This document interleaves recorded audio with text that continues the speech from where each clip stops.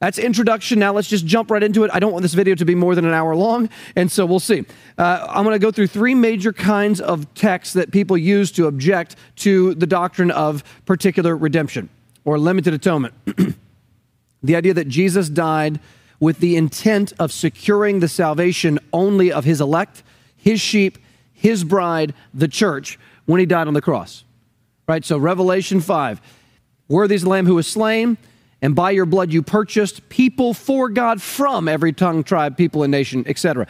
Now here are the major objection texts, and these are texts that I don't want to distort, I don't want to misuse, I don't want to misunderstand, but you got to hear me out here. When you're doing theology, systematic theology is simply saying, what does all of Scripture teach about subject X? So when someone says, what is true about angels and demons?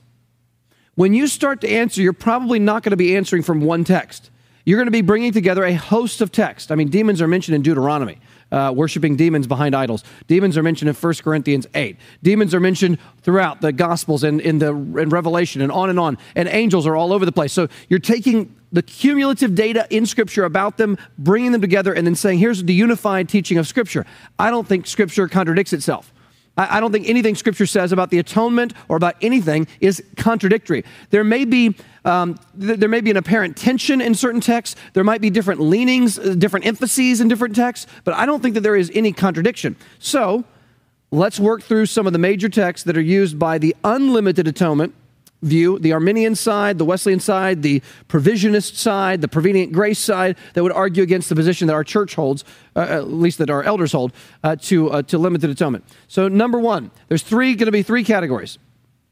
Number one, the Greek word pas, all, and its possible meanings. So the word all, the argument is there's texts that say Jesus is a ransom for all, pas. How much more clear could it be? Who is he a ransom for? Everyone. Pas. All. Everybody. Without exception, without qualification, all without exception. And I want to say, is it really going to be that simple? So the Greek word pas, all, can mean different things depending on context, including all without exception, every single one of a group. This could be all people in the world without exception, every single person who's ever lived. And it can also just be all the people in a room. All of you in this room. The word also, importantly, can mean all without distinction, which would be some of every kind. And yes, that really is an understanding of the verse. Now, we covered some of this in Sunday school. I'm going to speed through this. If you haven't seen that, you can go look at our Sunday school page. Hebrews 2, a classic text used by unlimited atonement against the view that I hold, would be this. We see Jesus crowned with glory and honor because of the suffering of death, so that by the grace of God, he might taste death for everyone. And people would say at this point, well, look, it cannot be any clearer than this. Jesus tasted death for everyone. That's the Greek word pas. Obviously, Jesus died for all without exception. This could not say it more clearly. And I want to say, listen, let's slow down before just taking a proof text and jumping to a conclusion. There's an old saying, I've heard it from Don Carson. Others have said it. I don't know who originated it. A text without a context becomes a pretext for a proof text. I don't know what about half those words mean, but you kind of get the idea. A text like this verse right here, this is a text without a context, what goes before, what comes after this verse to shed light. A text without a context, a text divorced from its immediate context becomes a pretext for a proof text. In other words, it can be misused. You can make the Bible say anything you want if you take verses out of context. So I don't want to take the verses out of context, whether I end up being an Arminian or a Calvinist. Now, I am a Calvinist. I believe in God's sovereignty and salvation, but I don't want that to determine how I interpret texts ultimately. I want them to be read in their context and then compared Scripture with Scripture. So when you compare this verse, when you put it in its context, let's read the very next verse. Who is the everyone that Jesus tasted death for? Verse 10. For it was fitting that he, for whom and by whom all things exist, so I'm going to argue that this is God the Father, is the he here, God the Father. He, for whom and by whom all things exist, and bringing many sons to glory, should make the founder of their salvation perfect through suffering. So the founder of their salvation, right here, that is the Son. You see that? The founder of their salvation is the Son, which makes the He who made the founder perfect through suffering, makes the He the Father. That's God the Father. And just as a footnote here, Jesus being made perfect through suffering does not mean that Jesus was morally imperfect before he suffered. What it means is Jesus had, in order to become a sacrifice of atonement for us, he had to suffer. And so he was perfect morally, but he was not yet able to atone for sin until he actually did it. And so that's what I think that verse is referring to. So what does it say here? It was fitting that the Father, for whom and by whom all things exist, in bringing many sons to glory. So who is the all for whom Jesus died? The many sons who are going to glory. That's the elect only. That's the sheep only. Should make the founder of their salvation. So God the Father sent Jesus to be the founder of their salvation. That is, those who are going to end up in glory. The many sons who are going to go to glory, it's their salvation. He wasn't sent for the world's salvation without exception. He was sent for many sons who are going to glory, their salvation. That's who Jesus was sent for. And he's made perfect through suffering. Now look at this. He who sanctifies and those who are sanctified all have one source. That is why he, Jesus, is not ashamed to call them brothers. So do you see here? Who is the group that Jesus was sent to save? The many sons going to glory, those who will have their own salvation, their salvation, those who are sanctified. That's only God's true people, only the elect. That is why he is not ashamed to call them brothers. Jesus came to die for his spiritual brothers. He didn't come to die for those outside of his spiritual family. Next verse. I will tell of your name to who? My brothers. In the midst of the congregation, I will sing your praise. So Jesus is talking about the true brothers who make up God's congregation, God's true people. That's who he came to save. Verse 13, and again, I will put my trust in him. And again, behold, so this is God the Son, and the children God has given me. Now, if you've been watching our other videos recently, in John 6 and 10, the children God has given, the sheep whom God gave, those whom the Father has given to the Son are the elect and the elect only. You can go back and watch the other videos on that. So Jesus says, I and the children. So Jesus has come to do what? To save the children God has given him. In John, he says, I will lose nothing of all that he has given me, but raise it up on the last day. That's very consistent with John's theology, although Hebrews was not written by the Apostle John. We don't know who wrote Hebrews. Verse 14. Since therefore, now who is it now? The children. That's God's true spiritual children, the elect. Share in flesh and blood. He himself partook of the same things, that through death he might destroy the one who has the power of death, that is the devil, and deliver all those who through fear of death were subject to lifelong slavery. For surely it is not angels that he helps. So you see here already, there's a limitation. Not angels that he helps, but who? He helps, or he came to die to save who? The offspring of Abraham. Now, do you see particular redemption? Since the children, that is the true spiritual children of God, the offspring of Abraham. Do you see that? The children are the offspring of Abraham, true spiritual offspring of Abraham. Since the children share in flesh and blood, Jesus himself, now look, here's why the incarnation happened, okay? Jesus himself, right here, he himself likewise partook of the same things, that is flesh and blood, physical body, that through death. So here again, you've got a purpose clause, that through death, what's his goal? He's going to defeat the devil, destroy the devil, and deliver all those who through fear of death were subject to lifelong slavery. Who is this group he's going to save from the fear of death? It's not angels. They don't have a redeemer, but he helps the offspring of Abraham. So again here, you see, the children are the offspring of Abraham. And it's those people that Jesus died through death he came to save. That's who the all is here in this text. It's all the true offspring of Abraham, all the children, all the brothers. But if that's not clear enough, I think this next text, the very next verse, is shocking. I did not get to this on Sunday, unfortunately. Verse 17, therefore, Jesus, he, had to be made like his brothers. Again, that's only believers. In every respect, except sin. In every respect, so that he might become a merciful and faithful high priest in the service of God. We've talked about how the priesthood is connected to atonement in recent videos. Become a merciful and faithful high priest and the servants of God to do what? This is just the clincher. I wish I had read it in Sunday school. What was Jesus' goal? It's to make propitiation for the sins of every human being in the world. Is Jesus going to take away the wrath of God for every sin of everyone in the world? No, then no one would perish in hell. Everyone would end up in the new creation and in life. But no, he was made like who? Not everyone. He was made like his brothers in every respect, so that he might become a merciful and faithful high priest in the service of God. What was his goal as priest and his sacrifice and his intercessor? To make propitiation for the sins of the elect, the people. Because the only people whose sins are propitiated are those who end up not paying for their sins in eternity. Those whose sins are truly forgiven are the only ones whose sins are truly propitiated. So I think that is very clear. So if we go back to the first verse here, I just heard a pastor online who was using this verse to argue for unlimited atonement. We see Jesus crowned with glory and honor, so that by the suffering of death, because of the suffering of death, so that by the grace of God he might taste death for everyone. And I just heard someone say, like, this could not be clearer. Everyone means everyone without exception, every single person in the world. But a text without its context becomes a pretext for a proof text.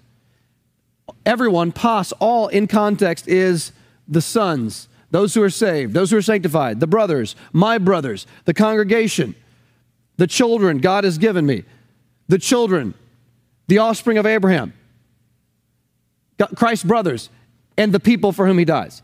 So in context, all does not mean every single person in the world. It means all of God's true children in context. That's amazing. I mean, it's really amazing when we slow down.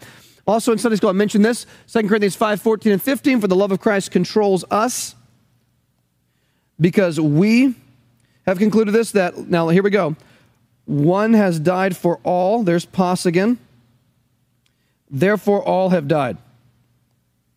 And he died for all, that those who live might no longer live for themselves, but for him who for their sake died and was raised. So who is the their sake? Jesus died and was raised for their sake.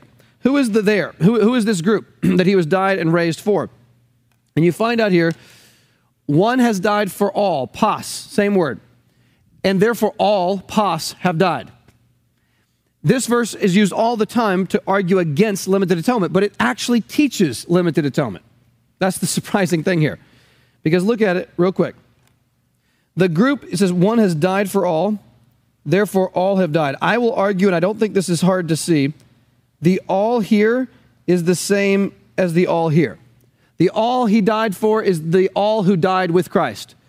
Now look, everyone he died for is everyone who has died with Christ. The question is, can you die with Christ and not be saved? And the answer is no, because look at a great cross-reference. Romans 6, same author, Paul, Romans 6:5. For if we have been what? United with him in death, in a death like this, what's going to be the result? We shall certainly be what? United with him in a resurrection like his. Everyone who dies with Christ in his death will certainly be united with him in his resurrection, which means everyone who dies with Christ is raised with Christ, which means everyone who dies with Christ is a believer, is one of the sheep, is one of the elect, and will be saved. A couple verses later, this is Romans 6:7, for one who has died, that is, died with Christ, has been what? Set free from sin. So everyone who dies when Christ dies is set free from sin. But who is set free from sin? Not all, without exception, every believer, every true child of God. Now, if we have died with Christ, what do we believe? Paul says we believe that we will also live with him. Everyone who dies when Christ dies, everyone who dies in Christ's death is set free from sin. And if we have died with Christ, we believe that we will live with him. In other words, if you die with Christ, you live with him. Everyone who died with Christ lives with him. All who die with Christ are the elect, the believers only. No unelect person dies with Christ. No unelect person lives with Christ. Only those who receive Christ by faith. Colossians 3:3, same point. He's talking to believers, for you have died. He's talking about died with Christ. Not died physically. They haven't died. He's talking to them. No, he means died with Christ spiritually. For you have died, and what? Your life is hidden with Christ in God. Everyone who dies with Christ, their life is hidden with Christ. Only believers die with Christ. Only believers live with Christ. Okay? So let's go back to the original verse. One has died for all, therefore all have died. The all who Christ died for are the all who died with Christ, which means they're the same group in the next verse. He died for all, that those who live. Those who live are those who die with Christ. Everyone who dies with Christ lives with Christ. So everyone Christ died for, die with Christ and lives with Christ. So again, this verse actually teaches particular redemption, not unlimited atonement.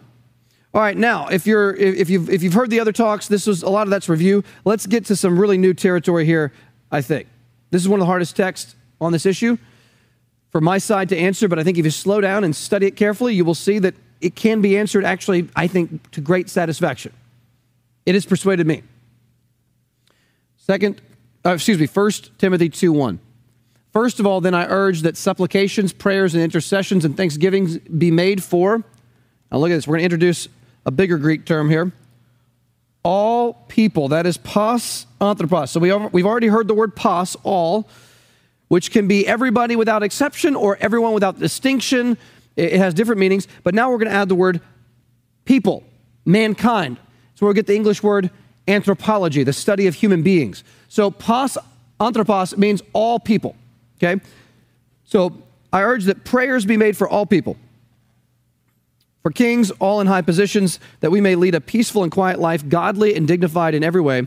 This is good, and it is pleasing in the sight of God our Savior. Now look at this, who desires all people, same phrase, pos anthropos, to be saved and to come to a knowledge of the truth. Now, it sounds universal. Pray for everybody, without exception. God desires everybody to be saved, without exception. For there, verse 5, I believe, yep, verse 5, for there is one God, and there is one mediator between God and man, the man Christ Jesus, who gave himself as a ransom for all. Now here, it's not, the word anthropos is not there, but you do have the word,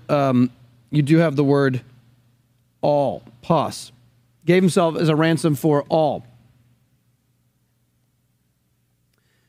which is a testimony given at the proper time. So this is a strong text, it appears, at first glance at least. Christ Jesus, who gave himself as a ransom for all. Gave himself as a ransom for all. I mean, that just seems very strong for a universal text. So here is what one person arguing for the multiple intentions view, which includes unlimited atonement, Josh Hammett, writes this. And I'm getting some of these quotes from Mike Riccardi's excellent PhD dissertation called To Save Sinners on Limited Atonement that just came out this year. Taken at face value, the wording of 1 Timothy 2:6 seems to indicate clearly a universal or general intention in the atonement. That's his argument. That's the argument of a lot of people. I mean, just at face value, this text is very clear. 1 Timothy 2:6 seems to indicate clearly a universal or general intention in the atonement. I mean, you look back at the verse, Christ Jesus, who gave himself as a ransom for all.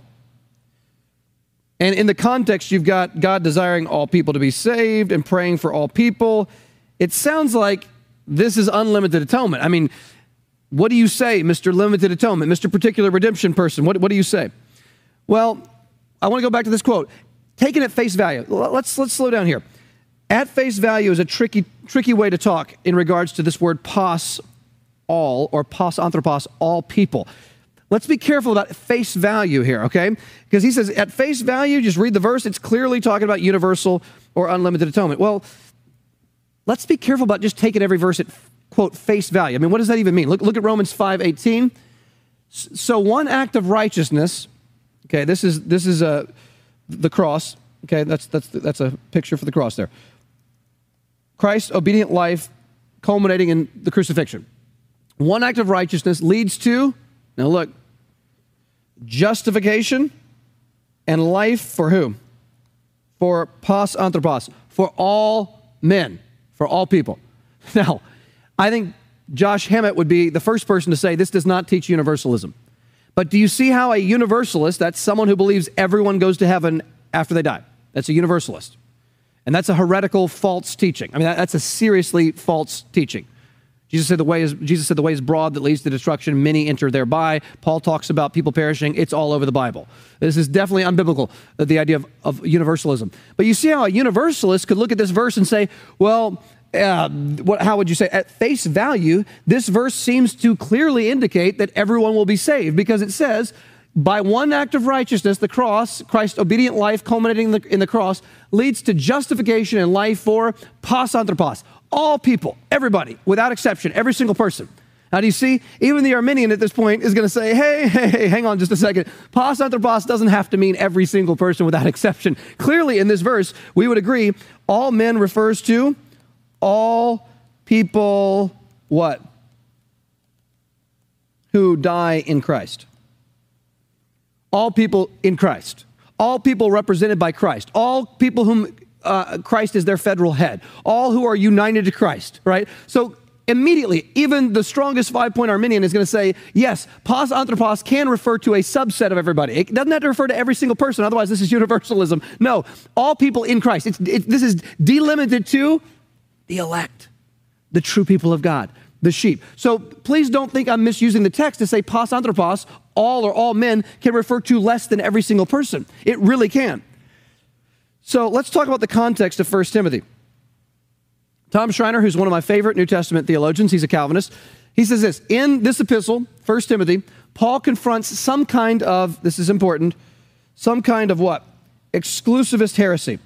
Some kind of Jewish-only, Jewish superiority, semi-Gnostic, elitist view of exclusivism, which is unbiblical.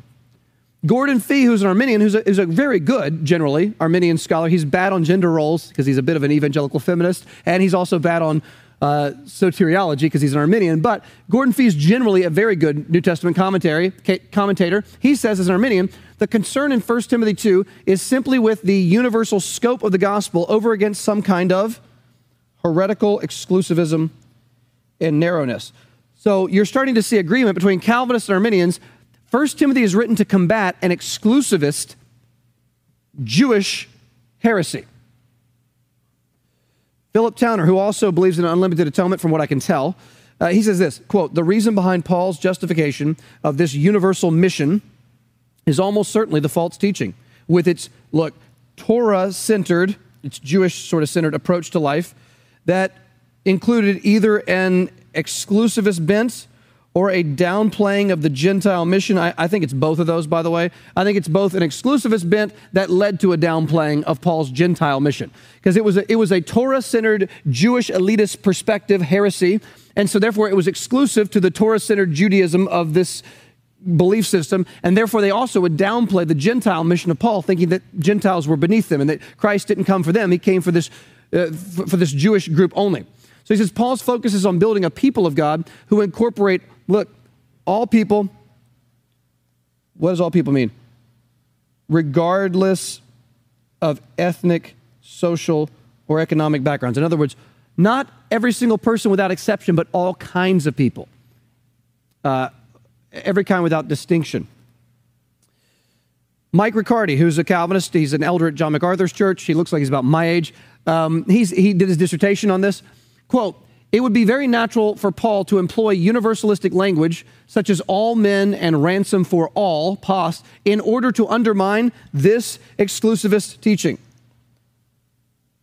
Paul intends to say that the benefits of Christ's sin-bearing substitutionary atonement are not restricted to an elitist sect. I completely agree with this, and so does almost everybody else, but are to be enjoyed by all kinds of people throughout the world.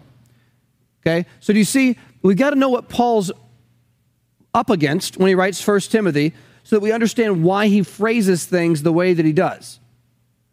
One more quote. I know you're probably getting tired of these quotes, but I want you to see that this is the consensus view even with Arminians. I. Howard Marshall, who is a wonderful Arminian New Testament scholar who died just a few years ago.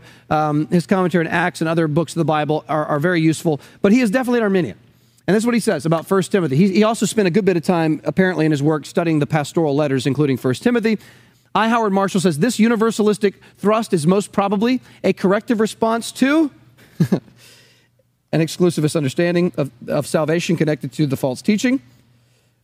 The context shows that the inclusion of Gentiles alongside Jews in salvation is the primary issue here. So even as Arminian, he says, look, the main thing Paul is dealing with is an exclusivist, Jewish-centered, elitist view of the Christian life, which is a heretical false teaching that wants to leave Gentiles out of salvation and wants to limit what Christ came to do only to Jewish people. And Paul is pushing back and therefore using universal language to say, no, the Gentiles, the whole Gentile world is included, not just this narrow Jewish elitist sect. Now, did you see tremendous agreement across the board there with scholars? Yes. Now let's go back to the original text.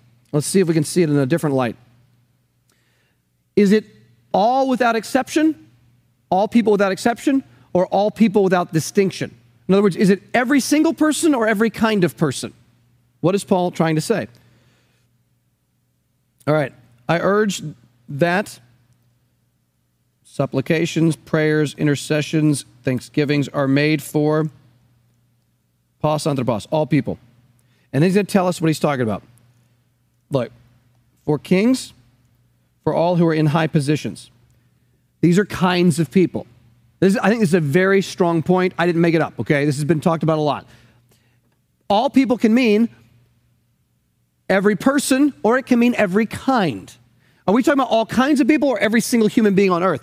Well, if we're being commanded to pray for every single person on earth, that's something that you can't do unless you do it generically. To actually sit down and with a phone book and read every single name and pray for every one of the hundreds of millions and billions of people, that's not what, this can't mean every single individual without exception. He means pray for all kinds of people, and then he starts listing kinds of people.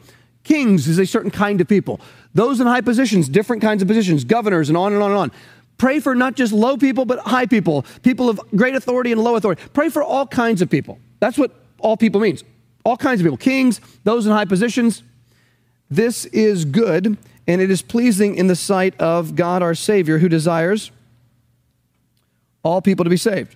I think this means God desires all kinds of people to be saved. Okay? I think God desires to save all kinds of people. He wants to save Jews. He wants to save Gentiles.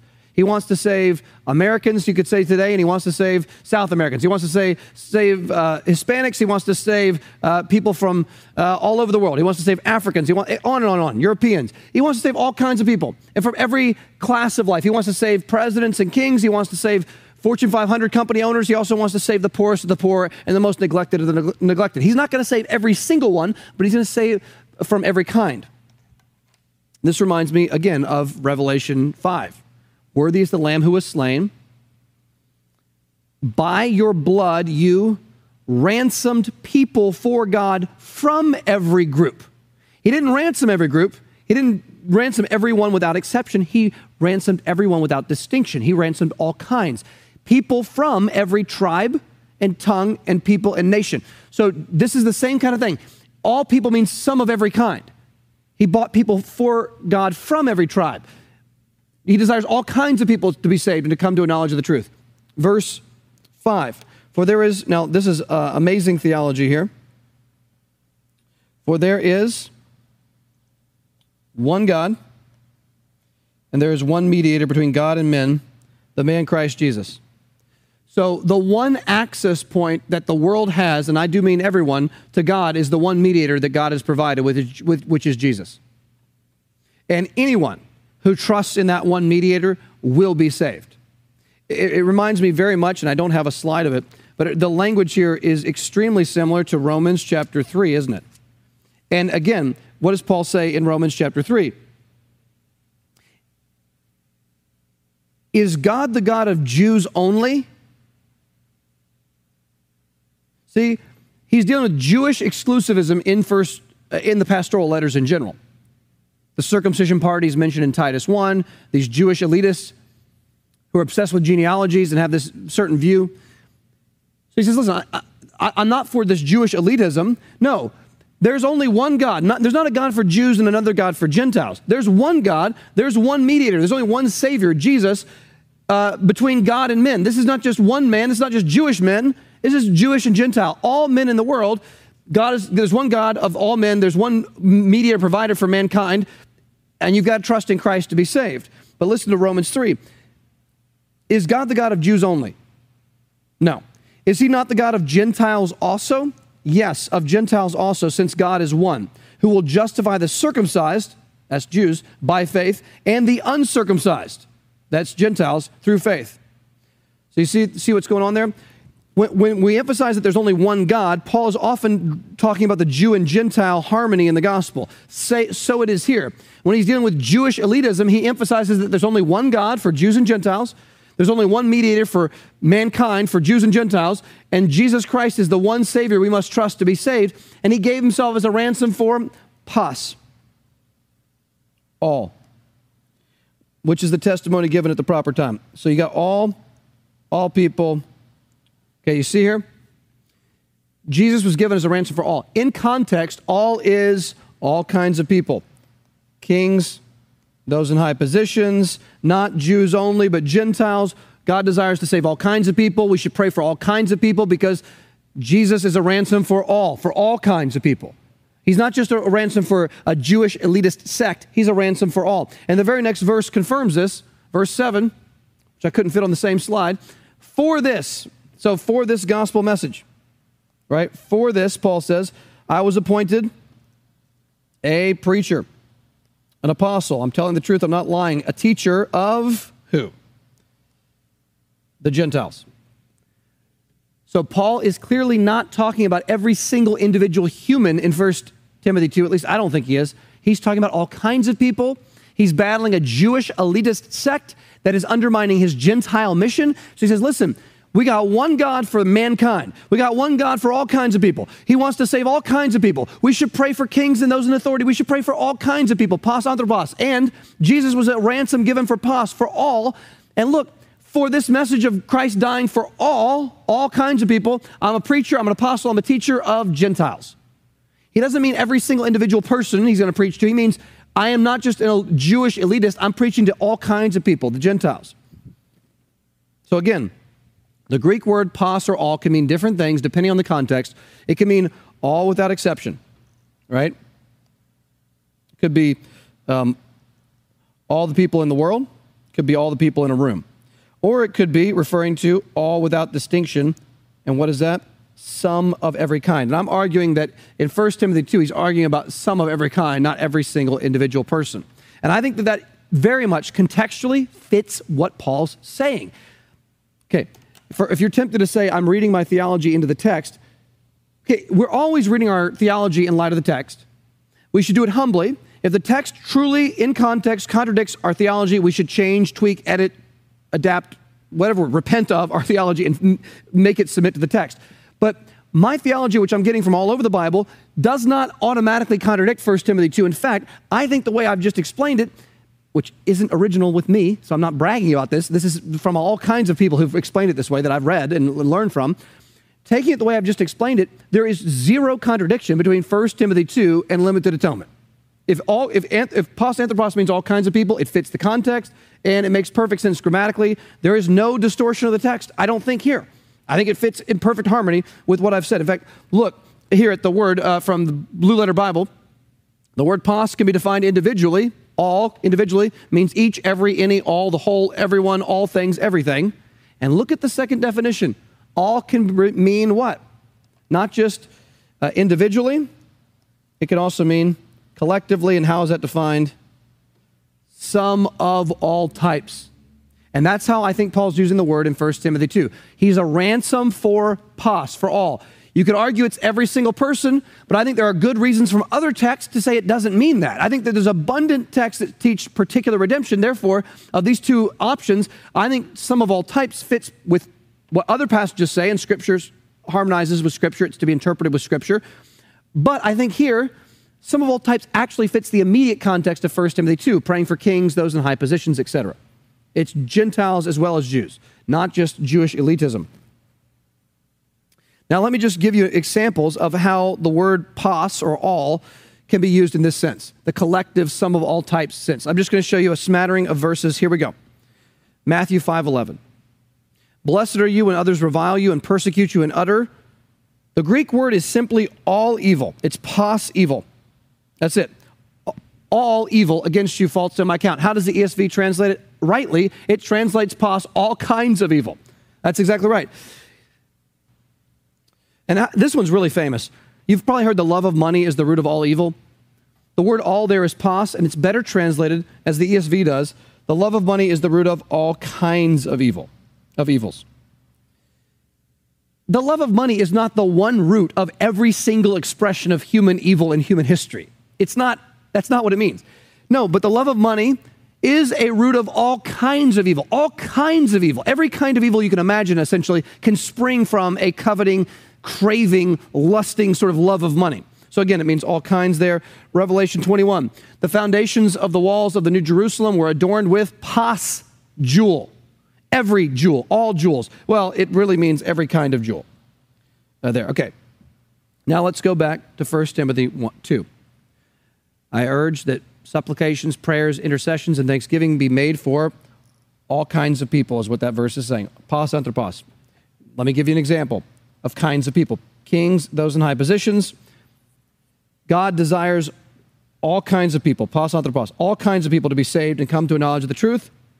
There's one God and one mediator between God and men, the man Christ Jesus, who gave himself as a ransom for all, which is the testimony at the proper time. That means all kinds of people in context, not just an elitist group of Jews, but also, as Paul says, Gentiles as well. Look at Luke 6:26. I think we already covered that one. Oh, here's another example here. Oh, no, we did not cover that. Woe to you when all people speak well of you, for so they did to their fathers. All people speaking well of you does not mean every single person in the world is going to speak well of you. It means pos anthropos. When all kinds of people speak well of you, beware. That's a bad sign. Acts 22:15, Tom Schreiner pointed this one out to me. Paul is told, for you, Paul, will be a witness for him, for Jesus, to everyone or to all people, pos anthropos, of what you have seen and heard. Now, the ESV translates it everyone. Some translations translate it, I think, all men or all people. Clearly, is Paul going to be a witness personally, sharing the gospel with every single human being who has ever lived or was living in the day he was alive? No. So what does pos anthropos mean here? Paul is going to witness to not just Jews. He's going to witness to what? Pos anthropos, all kinds of people. I hope you're seeing that this is not the only way it's used, but very frequently it can mean all kinds. Here's what Tom Schreiner says. In Acts 22:15, when Paul speaks of being a witness to all people or everyone, pos anthropos, he clearly does not mean all people without exception. All refers to the what? All refers to the inclusion of Gentiles and his missions. Not everybody, but all in opposed to only Jews. All Gentiles as well as Jews. And then 6 verses later, this is confirmed in Acts 22:21. And he said to me, for I will send you far away to the Gentiles. Now, do you see that? Paul's not going to witness to every single person. He's going to witness to pos anthropos, all people, all kinds of people, which means Gentiles. All different kinds of Gentiles, not just Jews. All right, I think that's clear. Summarizing Mike Riccardi, Paul's universalistic language in 1 Timothy 2, verses 3-6, is best interpreted as the Father intending to save and the Son atoning for what? All kinds of people. People from different social classes. Pray for kings and those in high authority, rulers versus common people, from different ethnicities. He's preaching to Jews as well as a Gentile mission that Paul has. And even people from different moral backgrounds. Because just before chapter 2 in 1:15, he called himself the chief of sinners. So Christ came to die for people of different classes, ethnicities, moral backgrounds. He came to die for all kinds of people. This text is not teaching he died for all without exception. All right, let's move to the next one. Titus 2:11. For the grace of God has appeared, bringing salvation for all people. So there you go. There it is again. Bringing salvation for all people. Does this mean every single person or every kind of person? Well, let's look at the context. Remember, a text without a context becomes a pretext for a proof text. Let's look at this verse in context and see if we get a clue. And it's just like the 1 Timothy 2 text. Look with me now. See if you find kinds of people. Older men are to be sober-minded, etc. Verse 3. Older women likewise are to be reverent in behavior, etc. They're to train who? young women to love their husbands and children, to be self-controlled, working at home, etc. Verse 6, likewise urge the younger men to be self-controlled. Do you see what Paul's doing here? Paul's not saying, teach every single old man in the world, every single older woman in the world, every young woman, and every husband, and every child, and every young man. No, what's he saying? Teach all kinds of people. Not every individual, but teach people from each of these groups. So in context, Titus 2, in verses 2 through 6, are we dealing with kinds rather than every single individual? Yes. Now look at the skip ahead to verse 9. Do we still have kinds? Bondservants are to be submissive to their own masters. Are those kinds of people? In everything. Yes, so we're still talking about kinds of people. Now we get to verse 11.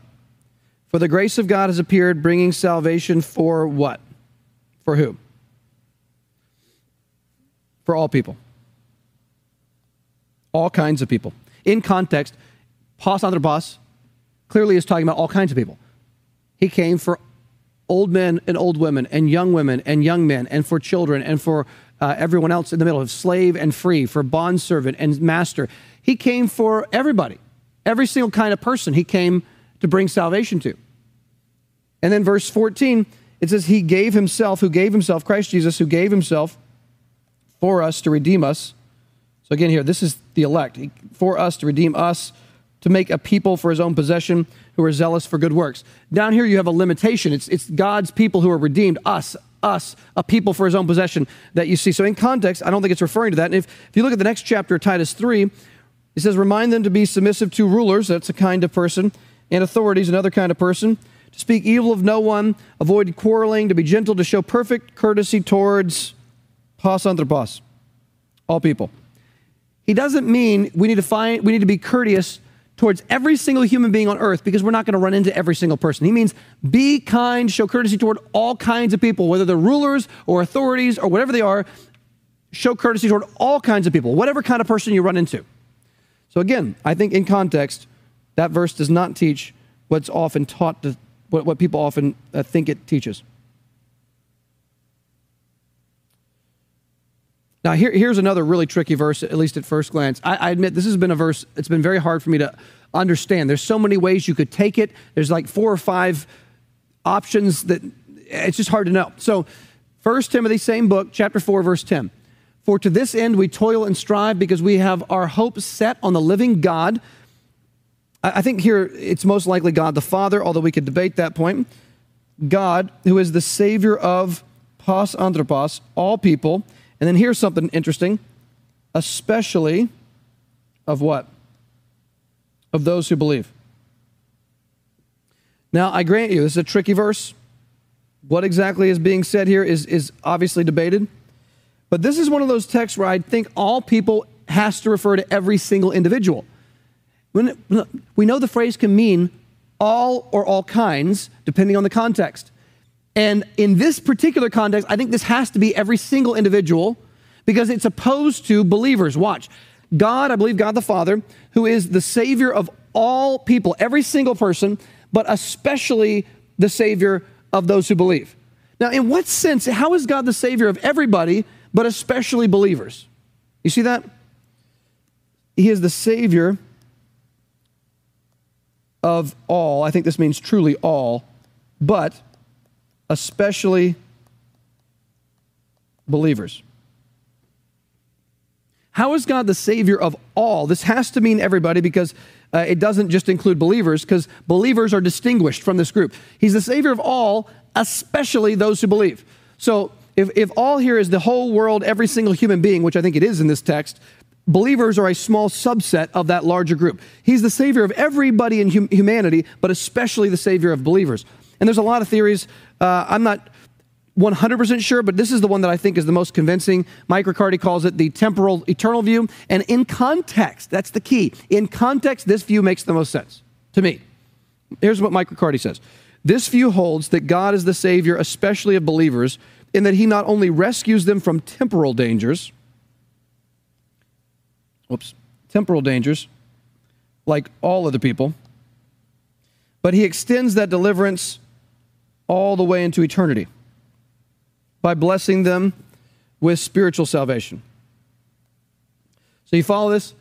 Believers are rescued from temporal dangers during their time in this life. They're given life and breath and food and clothing for a time. That's temporal rescue from danger. And that's what God gives everybody. Common grace. God gives everybody rain, fruitful seasons, satisfies their heart with good things. God bears witness from heaven through creation that he's there. His eternal power and divine nature are clearly seen so that we're without excuse. He provides us with every oxygen, every breath of oxygen we take, every bit of food we eat, any kind of luxury or enjoyment or a good night's sleep. These are temporal deliverances from danger that are given to every single person without exception. I know, eventually those things run out. Eventually we get our last breath, our heart beats for the last time, we eat food for the last time, and eventually some danger does overtake us and we die, whether it's cancer or a car wreck. Eventually that's true. But there is a temporal, that's why the word temporal is here. That's the whole point, right? There is a temporal deliverance that God gives to all people, a temporal deliverance that is given to all people. But he extends deliverance into eternity, all the way into eternity, only for believers. For believers, yes, there's temporal rescue like everybody, but everybody does not get rescued into eternity with spiritual salvation from sin. Now, if that makes sense, that's what I think this verse says. We have set our hope on the living God, who is the Savior of pos anthropos. I think here it means every single person without exception, especially those who believe. God saves everyone in the common grace sense of he holds us back from his wrath. The kindness of the Lord is meant to lead us to repentance. He gives us, like I said, rainy and fruitful seasons and food and good sleep and friends and family and all those things. And yes, some people have more of that than others, but everyone has some degree of common grace. So God does, in a sense, save all people from danger and from wrath, temporarily, all people, but he especially and eternally saves believers for all of eternity. Now, you say, okay, what's the context? Text without a context becomes a pretext for a proof text. Let's look at the context of 1 Timothy 4:10. Let's look at verse 7. This is an amazing context here. Have nothing to do with irreverent, silly mess. Rather, he says, train yourself for godliness. Now he's going to make a contrast. For what? Bodily training is of some value. Now please note here, there is some value in physical, this world, bodily training and exercise. There's some value. And who gets that value? Everybody, to some degree, has some of that. Whether you're a believer or not, you can train your body, right? But he says, look, here's the contrast. Godliness is of value in every way. Why? Why is godliness not just beneficial in this life, but the life to come? Well, because it holds promise for what? The present life and also the life to come. This life and also eternity, the life to come. Now, do you see in context already that Paul is contrasting the blessings that come in this life with the blessings that come to us eternally? You see that? That's the immediate context. We should devote ourselves mainly to training in godliness. Why? Paul's not against bodily training. He says it actually does have some value. When does bodily training have value? It has value in this life. Not so much eternally. It has value in this life. Eventually our body will die. But bodily training is of some value. But godliness is in value in every way because it holds promise for the present life and also for the life to come. So Paul right now is contrasting earthly blessings like bodily training and eternal blessings like eternal reward and godliness in eternity. And he says, the saying is trustworthy. Here's where we're at. And deserving of full acceptance. For to this end. So he hasn't moved on from what he just said. Right? The saying is trustworthy. For to this end. We work really hard. We toil and strive because we have set our hope on the living God, who is what? He is the Savior of all people, especially those who believe. Now, I may lose all of us here by my drawing, but let's just look at this here. I'm going to get a little crazy here with my drawing. Now, look at this. God saves all people, every single person in the world. He saves all people because that's connected to things in this world like bodily training and the present life. Now, do you see this? There is a temporal blessing, salvation, you could say a temporal restraining from wrath, a temporal pouring out of common grace blessings that God gives to every single human being. When does he give everyone these blessings? When does he, quote, save everybody or hold them back from wrath? Not eternally, but in the present life, which is the same life in which bodily training happens. Eating food, exercising, all those kinds of things, right? Now look at this. So the living God is the Savior of all people in the present life, the life when we have a physical body before resurrection. But God is the Savior of believers especially.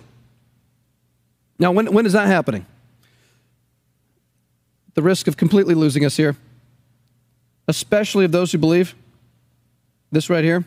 Especially of those who believe. When does that happen? Well, that's connected to what? The life to come. If you can even follow my scribble here. The life to come. So God, yes, God gives us all people blessings in this life, but he especially gives blessings to believers in the life to come when unbelievers don't get those blessings. So when you look at this verse, it does not teach unlimited atonement. I'm not even convinced it's referring to the atonement directly in some of this, but what it's saying is this. We've set our hope in the living God, the Father, who is the Savior of every single person in this present life, but he's the Savior eternally of believers in the life to come. So the Savior of all people here is not referring to the universal atonement. It's referring to God the Father's common grace blessings that are given to all in the present life. And then, of course, the atonement applies to and saves eternally believers in the life to come. So I don't think that verse teaches unlimited atonement. Here's what Henry Blotcher says. He's quoted by Riccardi. The immediate context of 1 Timothy 4:10 introduces the duality. Bodily exercise does bring some profit. We could speak of even a temporal salvation with our bodies surviving for a period of 80 years or 20 years or 8 days. But the exercise of godliness is fruitful at both levels. What are the levels? Earthly, and Paul could have said especially heavenly. So I think in context, that makes the most sense out of that verse. Paul does not restrict the benefits of godliness to the higher level, since some affect also life in the body.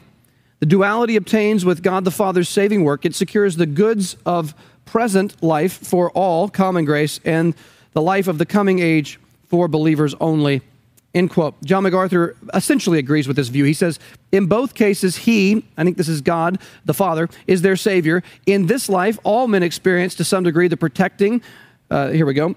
In this life, all men experience to some degree the protecting, delivering, sustaining power of God, but believers experience that to the fullest degree for time and for all eternity. So again, I don't think this text is about the unlimited atonement view. I think it's rather teaching common grace and God's restraining grace during this age. Well, I said I was going to get through all the world texts and other texts.